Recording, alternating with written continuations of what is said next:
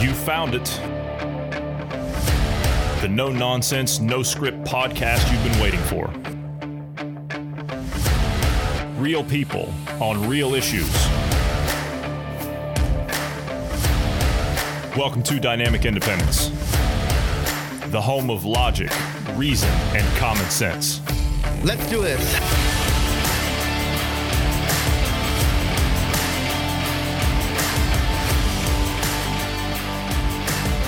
Thank you for joining us today. I'm Johnny Anderson, and I'm joined today by Bruce Adams and Marty Foster. Today, we're going to talk about the restrictions that are being put on new arrivals into the United Kingdom. Is it too late for that, or is it a good time to even start them? Are they even necessary? We're also going to talk about mandated vaccinations. Is it okay for a government to mandate a vaccination onto its population? And we're going to talk about Huawei. With the recent developments of everything that's happened with this pandemic, should we even consider doing business with them in the future as a Western civilization? Not just as a country, but all Western nations. Can we build our own products that would be far superior to what they're offering? And should we do it for our own national securities? All right, let's go ahead and get started. Marty, how are you doing today? Oh, I'm very well. It's a very blustery but bright day here in the UK. I've had a good 4-mile walk, not too far, around a nearby country park, and managed to social distance as I did so. But yeah, good. It's cold outside though. Well, you know what? Cold. I actually got back in the gym today, if you can believe it. Oh, well done. First time in over 2 months. And you wouldn't believe, it's just like, there's just something in there that's just not right. You know what I mean? It's like that atmosphere is just, it's there, but it's not. But there was no mask wearing. There was no social distancing, none of that stuff. They had all the machines that were like taped off. You know, you had to use like every other machine. It was kind of ridiculous, really. But yeah, that's what it was. Couldn't use the locker rooms. It had to change before you went, obviously. So you just walked in, you had your workout, and you walked out. So no locker facilities. Before I forget, Bruce, how are you? I'm doing well. A bit envious of Marty's cool weather, but yeah, good otherwise. Well, I'd rather have your warm weather, to be fair. It was cold and rainy here today. The sun looked like it wanted to peek through. Yeah, but you got tornadoes this time of year, so I'm not really interested. Yeah, I mean, yesterday we had a windstorm here the other day that took out part of my fence, so we had to go and fix it yesterday. That was yeah, I remember you telling me you had to run down. Fun. Yeah, I remember you telling me there was something about that, but we talked a little bit about that this morning. All right, so I want to get into some UK stuff, because I hold some UK stuff back because I have to have my native UK guy on here to be able to discuss these issues in detail, because we have a UK audience, and we thank you all very much for listening. That's much appreciated. We like to stay well-rounded. So I wanted to get into some of these things that are going on in England. And right now they've come out today and they've said that they're going to introduce a quarantine for international travelers starting on June 8th. Why are they waiting? Why wouldn't they do it now? Yeah. When you look at what this quarantine means, it's mainly all about the people traveling for vacations. When they come back, they will have to go into a quarantine process stating the address that they're going to be at. And you can bet someone will be monitoring whether or not they stay in quarantine. It makes the whole thing a bit silly, really, because there's no way your average, employed person can have a 2-week holiday followed by another 2 weeks where they have to isolate and remain at home. So if we're all back at work by then, when holidays or vacations start again for people, places like Greece, the Greek islands, have opened up, but they're saying they're only opening up to visitors from countries with the lowest R rates, the lowest rates of infection. And the UK isn't one of those. We're one of the highest. So I don't know how it's going to work. I just can't see it really happening at all. No one's going to go for a 2-week vacation or even a 1-week vacation to come home to have a further 2 weeks where they have to remain at home, isolated. It just doesn't work. I'm sorry. I don't quite understand what's going on. Yeah, I don't understand it either. Australia was doing the same thing. They have a 2-week thing where you have to go there and you have to self-isolate for 2 weeks. So I'm going to go on a holiday to Australia, and I'm going to have to sit in my hotel room for 2 weeks and then walk around for a day and then fly back? That doesn't make any sense. Same thing with Hawaii. Bruce, there was a guy in Hawaii that just got arrested for that, didn't he? Yeah, he was. Hawaii is having you fly into Hawaii. You have to stay in quarantine for 2 weeks. And this guy just was like landed, went to his hotel room, and then went out and was surfing at the beach, and they arrested him for it. Well, look, just don't release or don't raise the restrictions until we can actually go back to normal. But governments globally are under pressure by their transport industries, by their tourism industries to start opening up. Either just open up and let's go for it, or if it really is that dangerous, keep it shut down. I don't know. It all just sounds crazy to me. I don't see how any of this works. If someone has to travel to another country for a reason other than, leisure and vacation, then whoever is paying for that person to go to that country, because it's going to be some form of business thing, has to factor in that they are going to be isolating for 2 weeks once they get to the destination. And when they come back, they're going to be isolated again for a further 2 weeks. No one's going to be doing that. No business is going to be operating under those sorts of conditions, are they? No, absolutely not, because you're talking about a month of being out of circulation. Like that just doesn't, even from a business standpoint, that doesn't make any sense. Let's say I have to go to the UK for business, okay? So I leave where I'm at. I fly to the UK. I'm in a hotel room for 2 weeks. I come out. I spend 3 hours at my meeting that I could have done in a day. And then I fly back, and then I have to stay home again for another 2 weeks. I'm out of circulation for 4 weeks because of a 3-hour meeting. Yeah, I'm just as an example. Makes no sense. It makes no sense at all. And so do we think that the lifting of restrictions is just for show in this case? It's just like, oh, look, we're doing something. Things are getting slightly better. But of course, they're making it so impractical. I'm wondering if this is the same in the UK. This is what it is in the US. They're not lifting restrictions in certain cases because everyone's afraid. And when I say everyone's afraid, I'm not talking about the people. I'm talking about the businesses. Okay? They're afraid. They're afraid they're going to get sued. Is this the same thing in England? Is this the same thing in the UK with what's going on over there? People are afraid to get sued because they can trace back, and then you've got people say, oh, well, I can sue you because I got diagnosed and I was in your business and this is how I got it. I think that may be part of it. And we did, in fact, mention that the other day. I said it's because of the way we've become more and more litigious. And it all kicked off in the States, really, with the woman with the McDonald's coffee incident. Yeah. So, I think that is part of it. But pubs are starting to get ready to reopen. They're putting Perspex shielding up between tables. So you're only going to go to the bar with your friends people of your own household. And if you're meeting your friends there, you've still got to remain socially distanced. So there will be only, the bars and restaurants, as they reopen, will only be at 1/3 capacity. I saw an amusing meme saying, with pubs opening at 1/3 capacity, we only need people that can actually drink for 3. So if you're a lightweight, stay at home.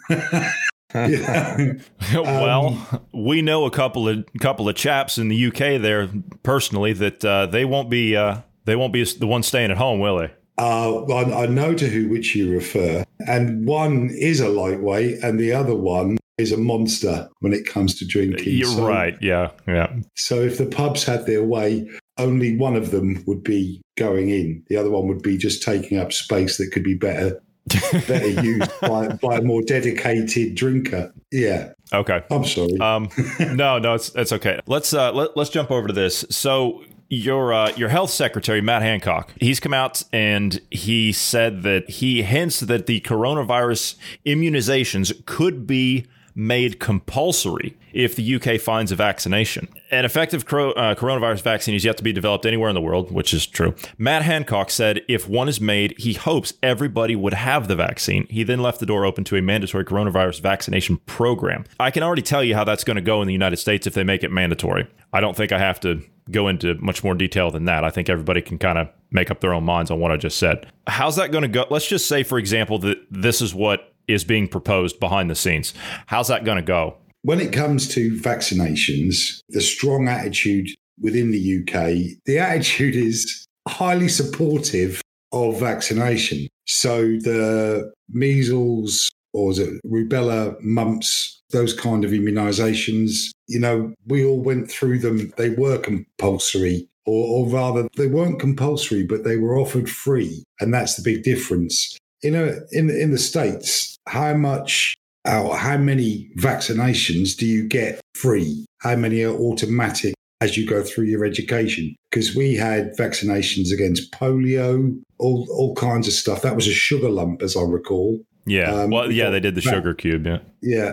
Girls particularly got vaccinated against measles because of the birth defects that it can cause. So they just sort of happened. And we're used to having a medical team and a couple of nurses rock up at a school and just immunize everybody. So I don't think there would be any great pushback from it because not enough people know about the way Bill Gates thinks. And just recently, Bill Gates has been in the news as advising Boris Johnson or talking to Boris Johnson about the vaccine. Mm-hmm. So because the people of the UK aren't aware that his father was heavily into eugenics, which is the science of creating superhumans, and that Bill Gates is heavily involved with his foundation, along with his wife, in reproductive health, because he believes that the world is overpopulated.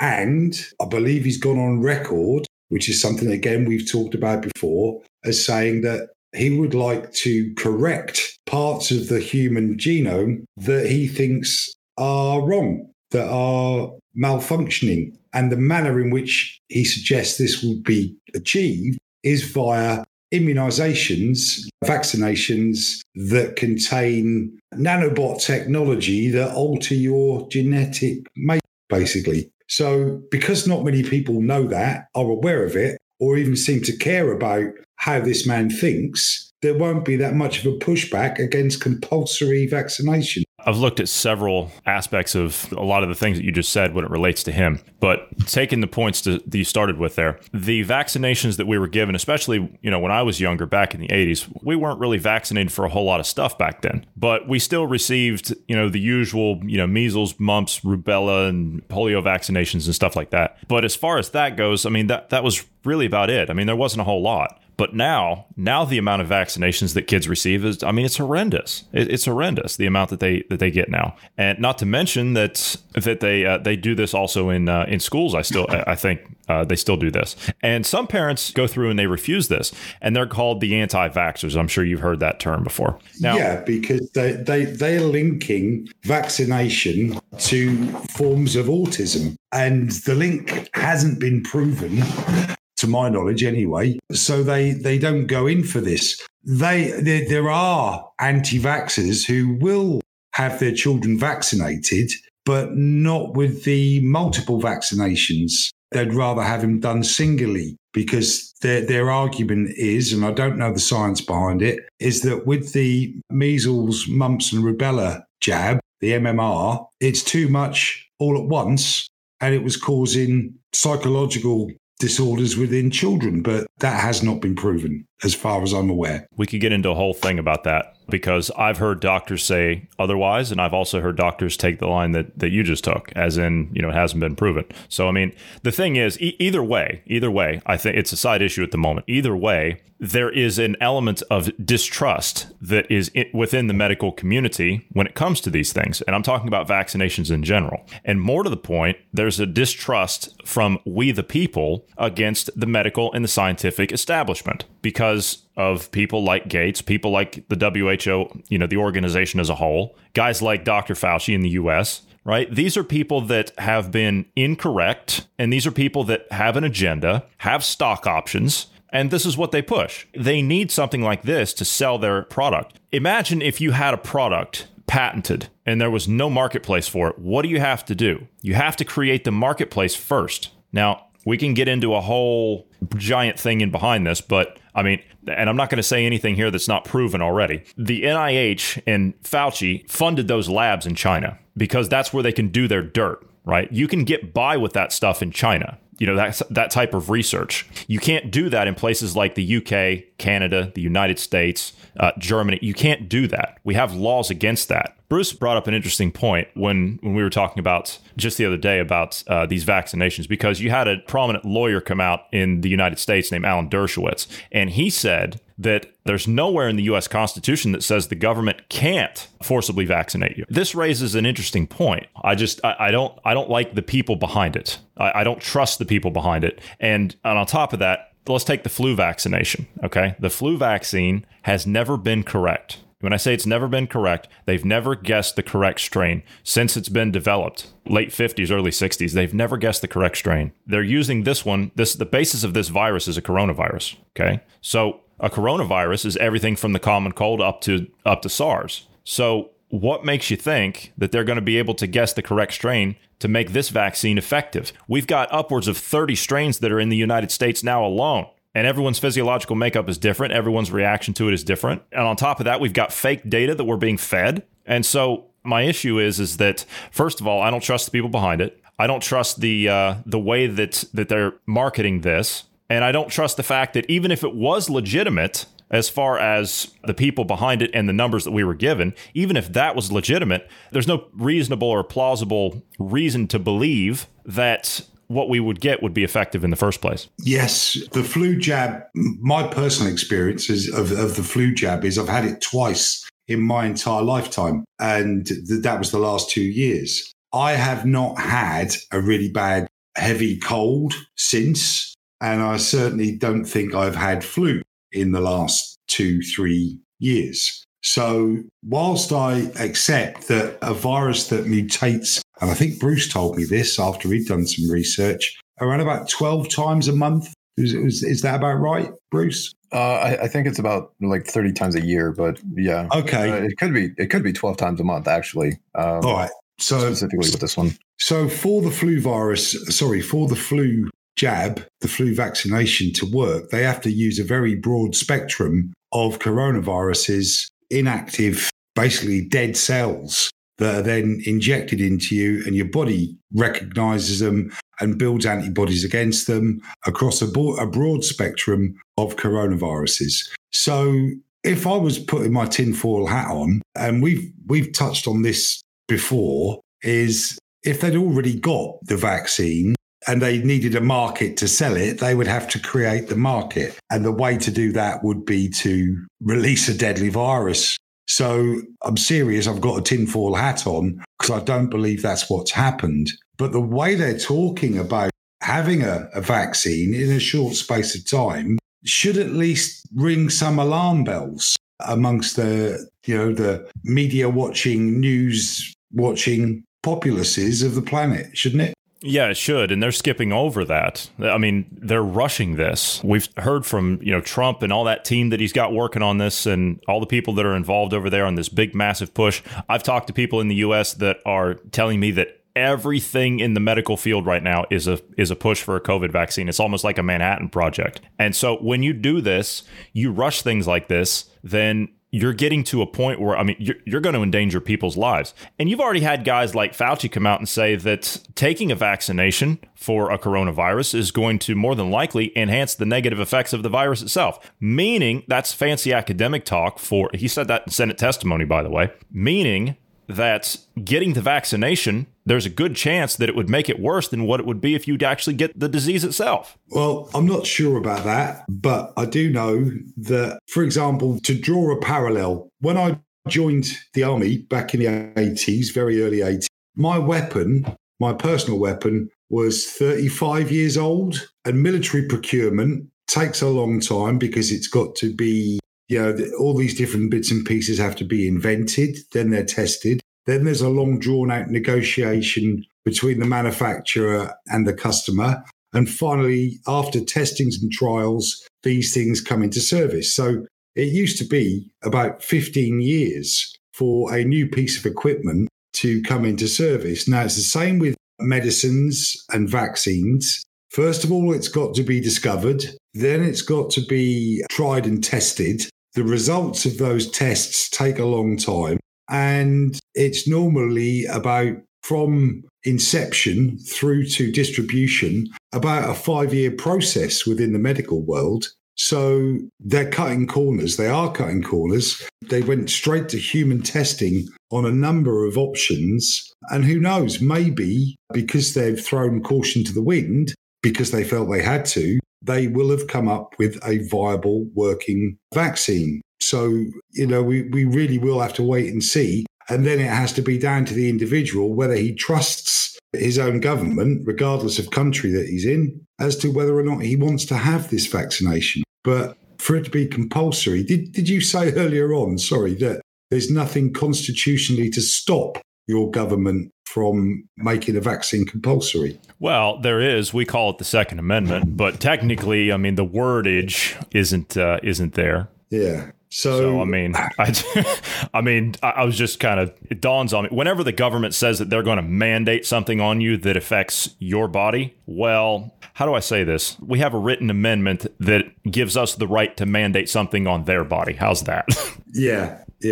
I've been vaccinated against lots of things prior to going to war in the Gulf, where we expected Saddam Hussein to use chemical and biological weapons against us. We had every kind of inoculation that the UK government and the UK armed forces could possibly think of, including anthrax. And I believe that vaccination was still untested and it wasn't properly sanctioned.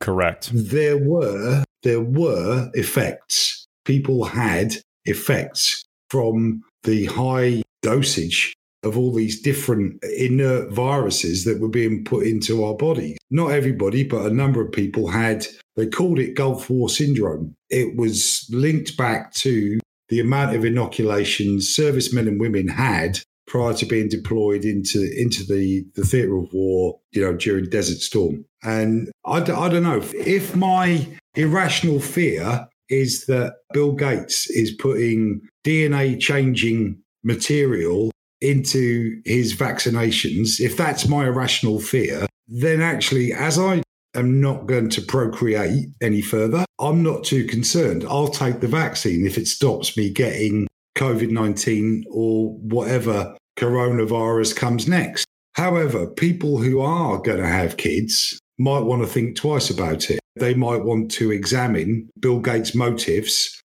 possibly look at what is contained inside the vaccine. If the UK government chooses the one, his organisation has helped research, because it might be that we find our own. But you still want to know what's in it. You want to be sure that it's not got something in there that is trying to change your DNA that you will pass on to your kids. It wouldn't happen to you, the individual having the vaccination, but it could happen in future generations. If, for instance, he was trying to make the gene that causes aggressive behavior and high testosterone levels regressive, so that the whole world was calmer and more compliant, then that's cause for concern, because I'm sorry, our DNA, our very state of being human makes us what we are. And whether he thinks the world is overpopulated and wants to make it a less populated and safer place, in his opinion, I don't care about that. And no one in the world should be bothered about what Bill Gates' opinion is and what his desires are just because he's got $104 billion. Well, according to many magazines, he's only got a few $1 billion. He's not very rich. He's not very rich. But anyway, Bruce, you got any thoughts on that before we move on here? I do. So personally, I'm not as concerned with this one coming up. I'm concerned with possible health effects, but as far as like the conspiratorial level, they're going to try to change our DNA. I'm not as concerned with it now, just because that technology is very experimental right now. It only just entered human testing. I want to say it was in December, and I don't recall seeing the results on that yet. That said, technologies they're working on with that, one of them is called CRISPRs, and that's just a modified virus, more or less, that injects itself into your DNA and alters it. And it is immediately effective on the patient. So, for example, the test they were doing in December was to repair someone's eyesight that was born blind. And, it was a genetic thing. And the hope was that by doing this, it would repair the eyesight for that person. If that is the case, it does work. I'm concerned that that would be easily incorporated into a future vaccine. I'm more concerned about the precedent that's being set and saying that, no, it's totally okay for the government to come in and mandate that we're going to give you a vaccine. What happens when the next pandemic comes out and it's just as ludicrous as this one, where the fatality rate is a decimal point? I mean, they do this again and force everyone to have it and hide something in there like that. I mean, because of the turnover rate for politicians in the U.S., you may trust your current politicians, but there's no guarantee you'll trust the next ones or the next government, or for that matter, even this government. I mean, we're seeing stuff that was happening from the previous government that is coming into this government, and it's totally corrupt and dirty, and it's in the very depths of our. I'm more concerned about the future. Yeah, the issue is I get what you're saying, and we had our 2 podcasts on the New World Order, right? We talked about all those different groups. Now, what's unique about all those groups that we talked about? Actually, I didn't even put this together. I mean, I knew it, but I couldn't really tie it all together until you just made that point. When we did those, do you know what was common about all those groups, whether they were connected to each other or not? Do you know what was common about all those groups? They were carrying an agenda, each of them for themselves, and it was a time-honored agenda. It wasn't something that was just in that one particular organization for a particular period of time, and then that was it. Each one of those organizations had a long-term plan, longer than, and I'm saying a longer term than, say, like the human lifespan, because some of that stuff started hundreds of years ago, and we're seeing the effects of it now. And so you're right. You're right when you bring up that point, when you say that you might trust the government now, but they'll set the precedent and then it'll be carried out later down the line. Actually, I think that's the whole thing here, because you have a group of people that are carrying out a long-term agenda. Look at the United Nations. It was set up in 49, right? It was set up in 49. Mm-hmm. The goal of it at the time was to be a world government body, but they knew that it wasn't going to take a few years or a few decades. It was going to take more like, 100 years maybe. Same thing with the Federal Reserve Bank, that when it was established in the United States, was established in 1913. But that was a 100-year process. They actually made the charter for it that was 100 years. It ran out in 2013. They had to renew it. So it's a long-term goal. Same thing with Gates. It doesn't matter if it's him, but the agenda will continue. That's my point. Yeah. Look, this has just occurred to me from something that Bruce said as well. You're very thought-provoking for me and Johnny, Bruce. When antibiotics were discovered, they were overused to a certain extent. They knew it had great effects on certain types of disease and certain types of condition. But where they were overused, and still are today, what they can do is create, antibiotic resistant strains of bacteria, an infection. So if we vaccinate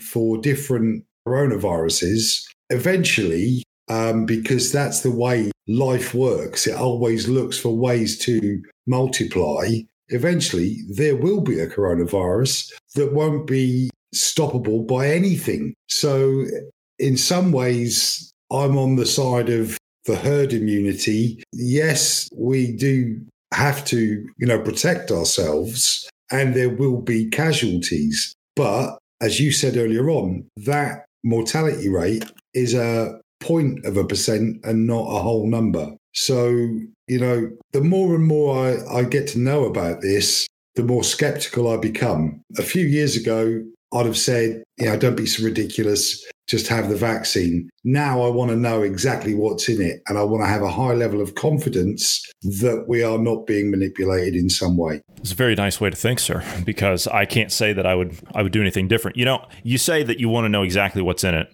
When I was working my last job in the States before I left, when I was working over there, I asked one of the pharmacists of this company that they sent us to get flu shots. They were saying, "Oh yeah, we'll give you free flu shots because you work here." And I'm like, "You work here for this firm?" I'm like, "Oh, okay." So I go over to the pharmacy where they were at, and I said, "Hey," I asked the pharmacist, I said, "Can you give me one of those inserts for that flu shot," which I didn't take, by the way. I said, "Can you give me one of those flu shot inserts?" And he actually had to look for them. And I asked him, as I'm sitting there reading it, right? And it actually says in there, in the insert, it says, "Does not protect you against the seasonal flu." It says that in the insert for the flu shot that you're about to take. And I looked at him and I said, "Doc," because that's what I used to call pharmacists. I said, "Doc," I said, "right here where it says does not protect against the seasonal flu." And he said, "Yeah." I said, well, then why would I take it? And he just smiled and he says, you shouldn't. Yeah, that just sent a chill down my spine.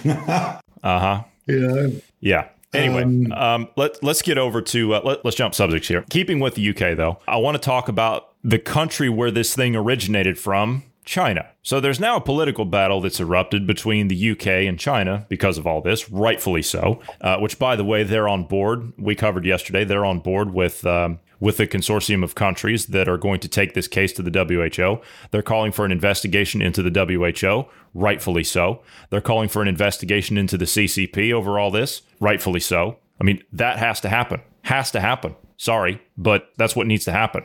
And you need to do it now. You need to do it sooner rather than later before they can cover everything up again. So you got to get on those guys down in Geneva. You got to get on those guys in Beijing, and you've got to hold their feet to the fire. But now there's another thing that's come up. And when I'm talking about Huawei, we've talked about Huawei with the 5G deal in the UK. And, we've discussed these vigilantes that are out there burning these mobile phone tower masts, because of 5G, because for whatever reason, they think that's causing this coronavirus or whatever. But the fact is now Boris Johnson has come out. And he has said that he wants to reduce China's involvement in building this 5G network to zero by 2023. So this is a good thing, right? This is kind of what you wanted. You wanted that Huawei deal revoked, right? Yeah, absolutely. Don't want anything to do with Huawei as far as the new network and the infrastructure is concerned. However, as we mentioned offline, everyone is on a hiding to nothing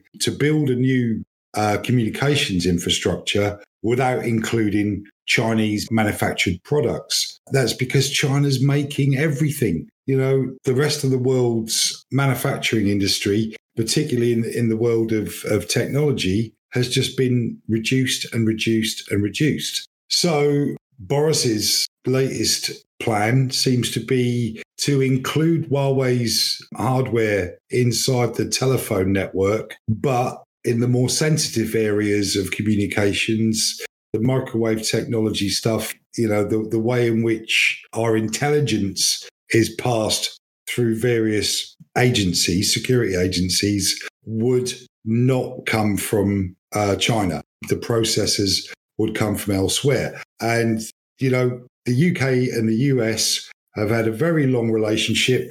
Despite falling out in 1775, we've had a good, or was it 1776? I think that's when you'd finally won it, wasn't it? 1776? It's when we signed the Declaration of Independence. It was on July 4th, if you were wondering. Yeah, an excellent piece of paper written by an Englishman. You couldn't resist, could you? No. So we've had this good relationship for a long time. So why not have, if we can't do it here in the UK, why not have our partner and our long-term ally build the stuff for us? At least we could have more trust. Yes, we know the CIA will have backdoors put into our chips, but we'd rather you were getting to know about it than China. And of course, we will feed you misinformation via those backdoors anyway. I've said it before, we're better off now because we're just dear friends. That's how it is. But on a more serious note, 100 years ago, and a lot of people don't know this, 100 years ago, the two most powerful nations on this planet were the United Kingdom and the United States. Now, why is that? Because we were divorced from the problems of the rest of the world. We were land masses in and of ourselves. So we didn't really have much of a need to be out there bothering the rest of the world. Everyone else could kind of do whatever they wanted. And we were pretty much self-sufficient, except with the exception of the UK. You guys had the Commonwealth, so that helps you out a lot. But we can be those nations again. We can be those great nations again. And you know something? We could take the rest of mainland Europe along with it, as in bring them along with us. So this is where I make the references to the election of Donald Trump and the election of Boris Johnson because and Brexit, right? The whole Brexit deal. That's essentially these two countries again coming together at the turn of this century and saying, up yours to the establishment. Right? We don't want to be a part of this anymore. Your policies have destroyed us. So yes, absolutely. I agree that we can do much better trading amongst ourselves. And whether or not, whoever makes the the technology, one side of the Atlantic or the other, I don't think, to be honest with you, I think it doesn't matter, because we're going to be dependent on each other for so many other things, so many other trade avenues that, it's going to have to go along with it, especially if we're going to break off from the system, which I think is right. We're right there on the edge of it, man. To get out of these globalist organizations, and I can't stand these people. But when you talked about Huawei there, right? Huawei employs something which we all know that's essentially just a tech firm for the CCP, right? That's what it is. That's what we know. So they employ a particular type of tactic, and it's a way that they can get into people's information. It's essentially like eavesdropping. It's called DPI, or deep packet inspection. Okay, so this is essentially what causes that firewall to be up in China. We always hear about the Great Firewall. That's what it is. And it's managed and run by Huawei. And so they want that DPI. They want that deep packet inspection. They want to be able to get into all of your information. This, along with 5G, is what is going to allow them to get into your phones. Do you know if you're in China, all of your information is data mined, eavesdropped, and censored? Did you know that? Because of all that is monitored from your phone. Everything.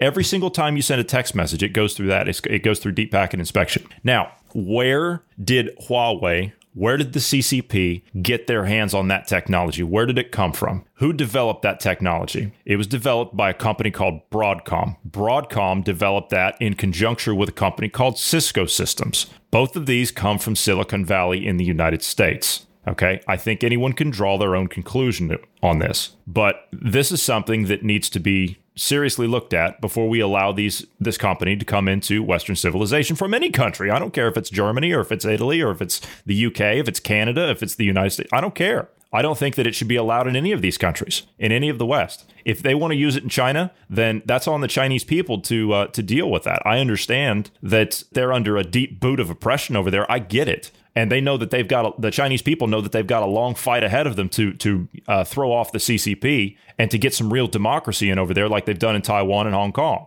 And you see the power grabs they're making for Hong Kong. But I think it's incumbent upon all Western nations as a whole, if the EU has any shred of credibility left, if the United Nations has any shred of credibility left, then they'll stop this organization from coming into these countries. A point of critique a little bit with Boris's plan there. As an American looking in from the outside, I agree with wanting to keep Huawei out of the government's encrypted communications, but it just kind of seems a little elitist, shall we say, for saying we'll keep our communications protected, but you, the people, not so much. The fact that Huawei has any hold, if you will, on data like that, it I don't know. It just seems elitist. It seems like it's okay to share your information, but not ours. You're absolutely right. And I think that could be a plausible deniability tactic. So in the future, when excrement hits the fan and people say, my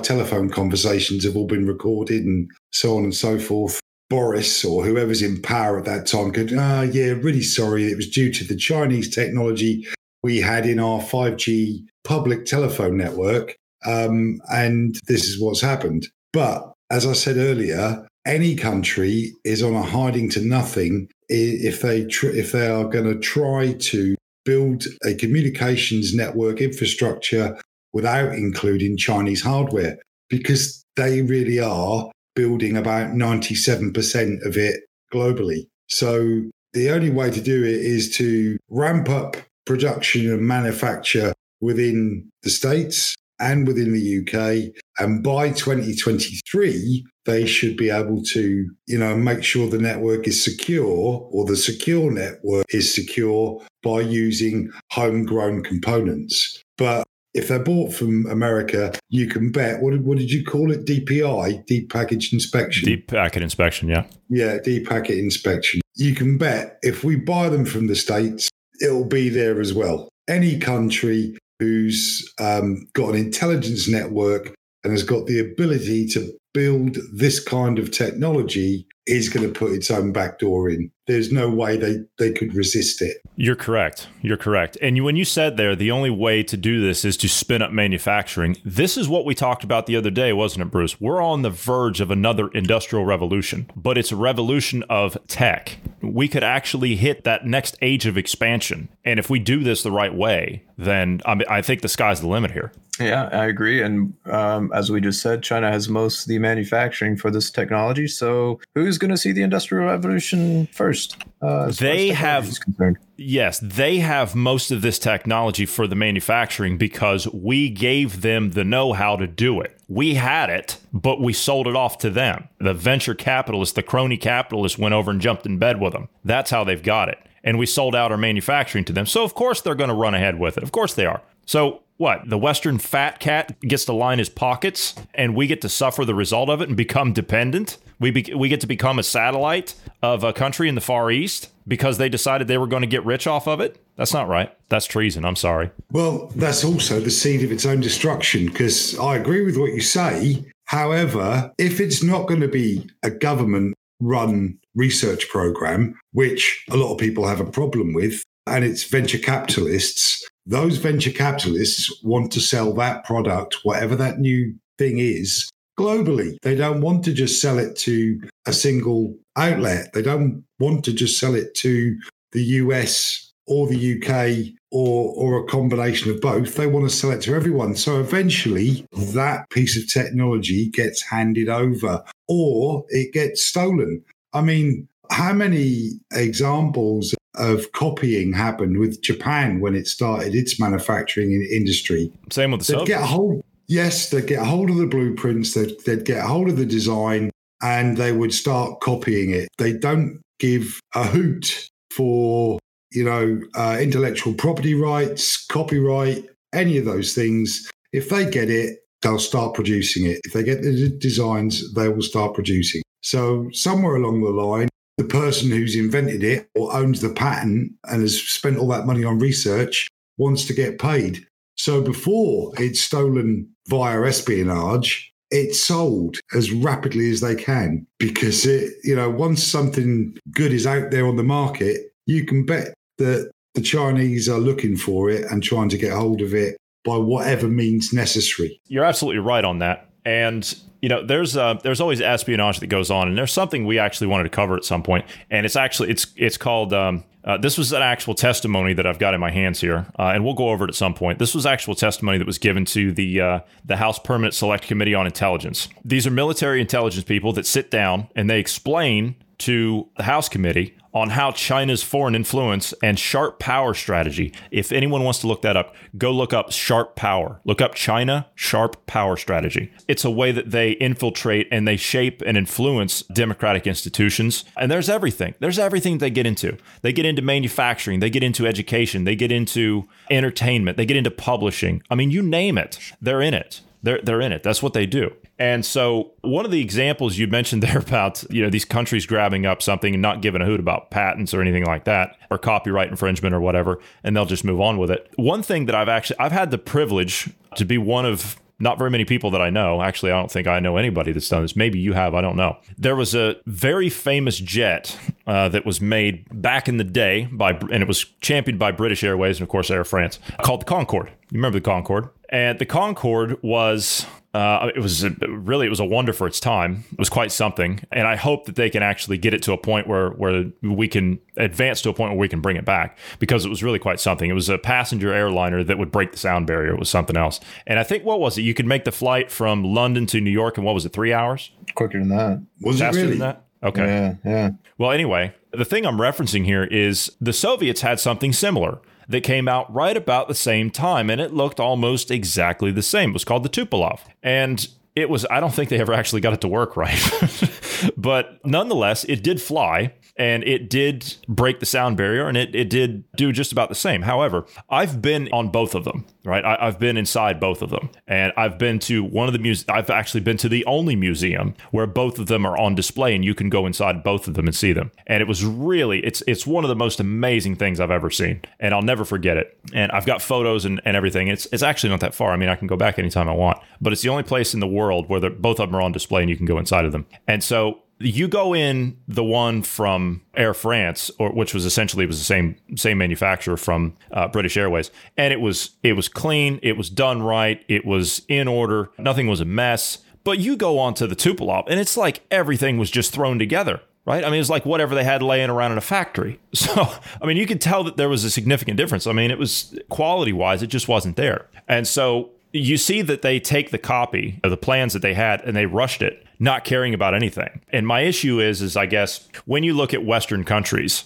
as a whole, whether it's Germany, whether it's England or France, or the Italians make a good product, or the United States or Canada or Mexico, we make a better product. We make products that last. Chinese companies do not. The Japanese even make good products. So you can't lump all Eastern countries in there as well. But we have quality behind the stuff that we manufacture and the things that we make. And so I think that in and of itself is going to be an even bigger driver for us to want to manufacture things for ourselves. There's no doubt about it that when Japan started to develop after the Second World War and look at its manufacturing industry, it turned out some real ropey stuff. But that message about, the words made in Japan were synonymous with rubbish. Yeah. And the Japanese are very proud people. They heard that was the global message on their products, and they cleaned their act up. And now when you look at the quality and reliability of their motor cars and their motorcycles and their electronic goods, then, they're really way up there on the quality. The Tupolev, that was all about not looking second rate to your own people. The Soviet Union pushed the development of that aircraft forward, whether they stole the designs or just looked from the outside and tried to think what might be recreated on the inside. Yeah, it came up as a very, very second rate, alternative to the Concorde aircraft. But that was what it was all about. It was about the Soviet Union. Who was leader then? Was it Brezhnev? Nikita Khrushchev. It was Khrushchev. All right, because the actual design of the aircraft, and this is where it is particularly significant, it was Khrushchev. He was actually at the airport when they debuted it, and it's funny thing about it. I actually learned this at the museum when I was in it, because it was rushed. I mean, like they literally were putting the panels on when he got there.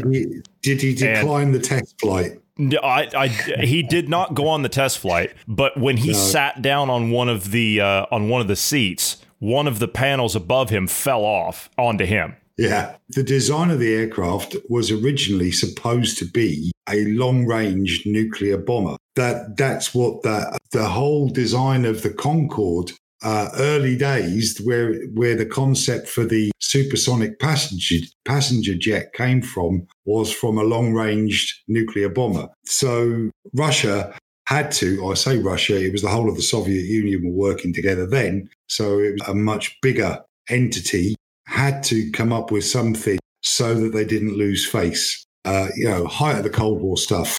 It's hardly surprising that they turned out an absolute piece of rubbish. And Concorde had a really, really good safety record right up to that last flight that went. That was it. It was in Paris, wasn't it? It was in Paris. Yeah, it was the Air France flight. Yeah, and that was a great shame. Very great shame. Talking of which, in the news, it's current, and one of the, was it Karachi Air or Air Pakistan aircraft that Air Pakistan just crashed?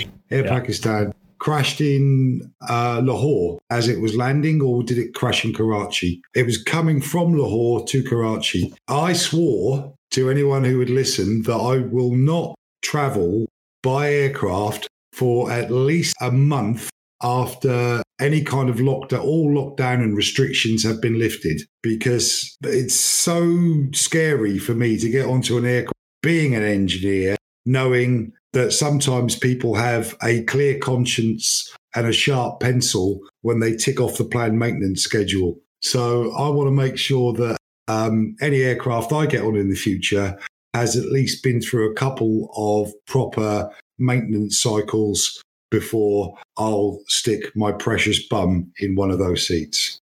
Just a quick question. Maybe you can answer this, maybe you can't. With these airlines being grounded as they are, you mentioned there about ticking off safety inspections and maintenance and things like that. How long can an aircraft sit before it starts to, I guess, need more maintenance and more flight time? So, I mean, I guess what I'm asking is at what time would it be okay to start trusting the planes? I'm not talking about the pilot, because if it's a mechanical failure, it's obviously not their fault. But at what point should a passenger feel safe? I reckon that the larger aircraft that have been mothballed for a period of time during the lockdown and during the low demand for air travel, if they've been properly mothballed, all the bits and pieces that can decay through lack of use or, need regular changing, they will have been removed and they will need to be put back, brand new ones, put back onto the aircraft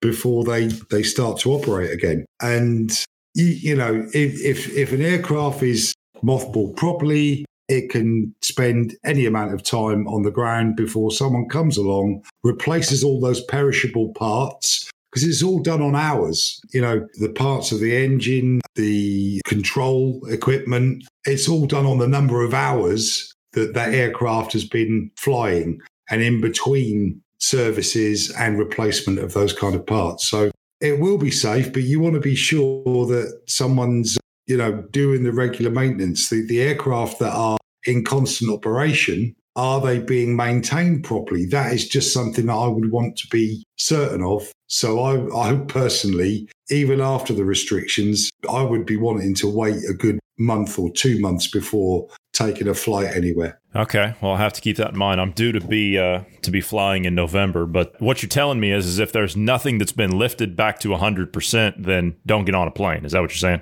That's what I would say, yeah. Okay, all right. That's me. Enough. That's me personally. I'm not trying to scare my. I will take your word on it over someone else's, because I know what you do for a living. So it's not necessarily what I do now, but it's what I've done in the past.